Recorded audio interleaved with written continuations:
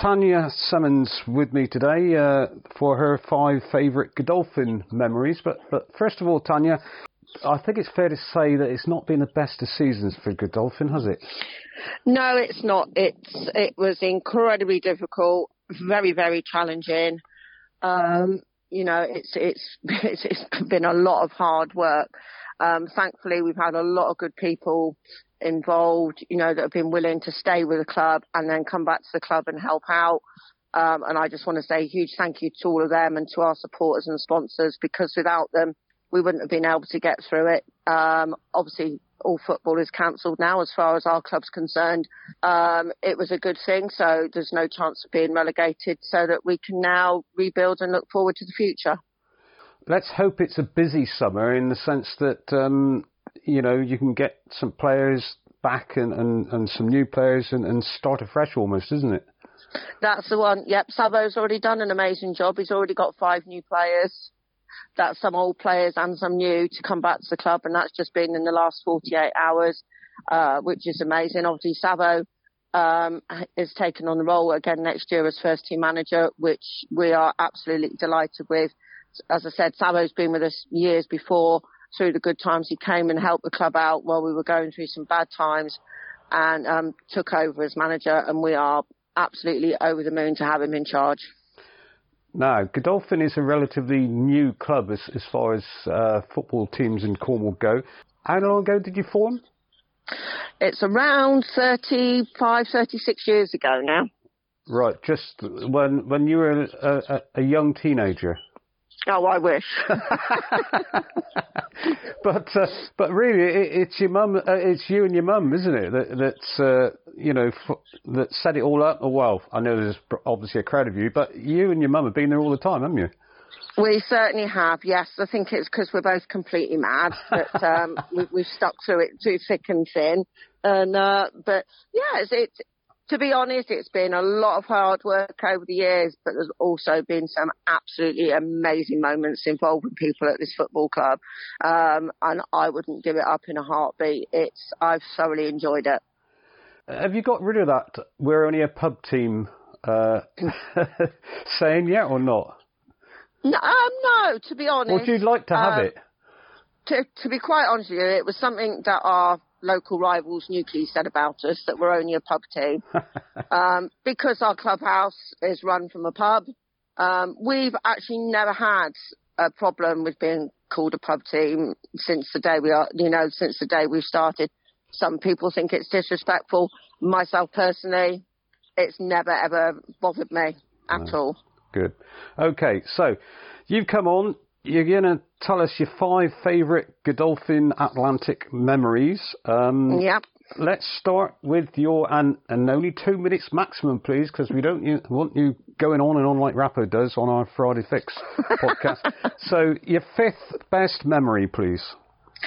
My 5th best memory is winning the Junior Cup with Derek Martin and Mick Lowry as managers at Liskeard. It was an absolutely amazing and historical moment for this football club to win the Junior Cup, a massive competition, obviously run by the CCFA. It was to see us get to that point when we were in Dutchy League football, and to winning that was truly, truly amazing night. Who did you beat? It was Perranporth. Oh, right. So a bit of a local derby in one sense, isn't it? Yes, it was. And one of our players, his brother was actually the goalkeeper for Perranporth. Oh, right.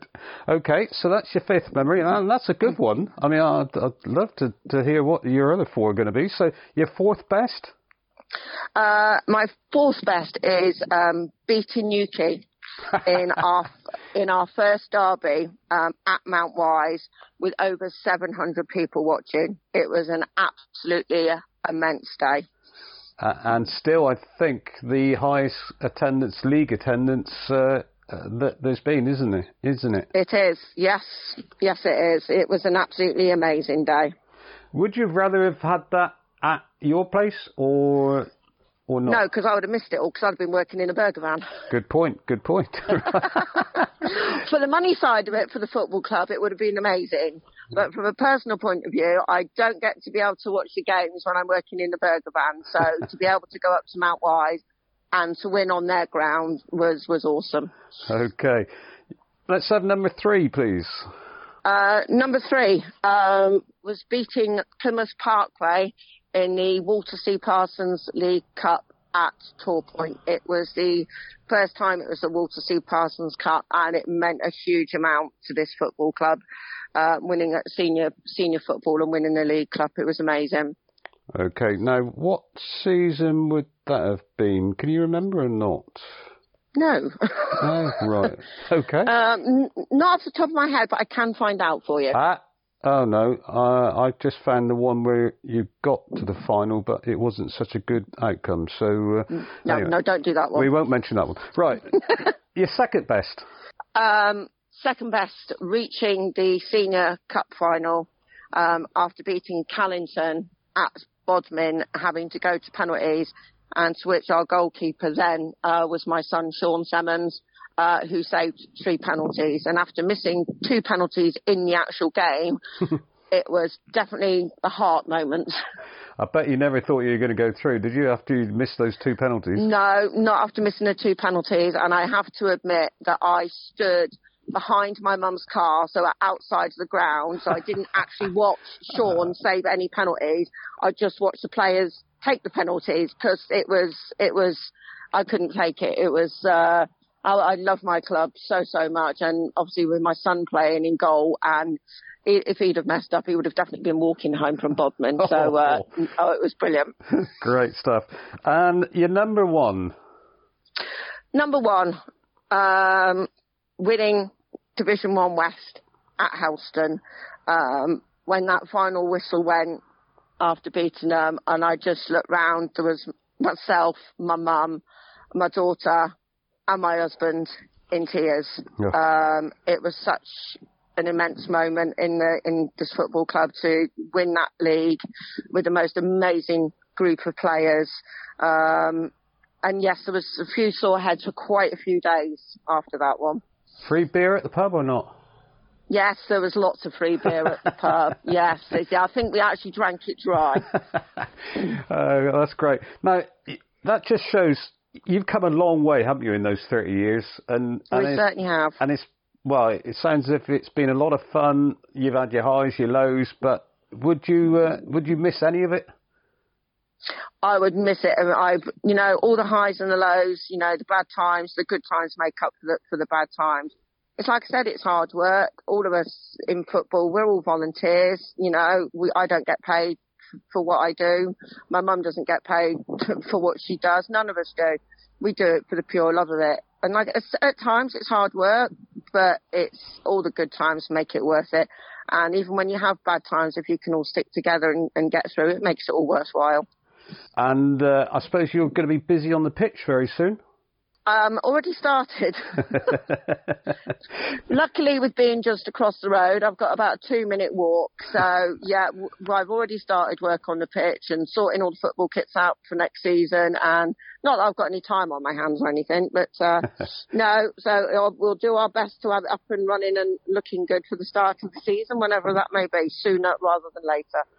Okay, well, look, thanks, Tanya, for coming on, and I'm sure all the Cornish footballing nation send their love and best wishes to both you and your mum, and you've done a fantastic job there, you and your gang, and maybe be talking to you in 30 years' time when, who knows? Oh, who knows? If I'm still around then, it'll be a miracle, Dave. Okay, thanks very much. Take care, Dave. Cheers. Bye.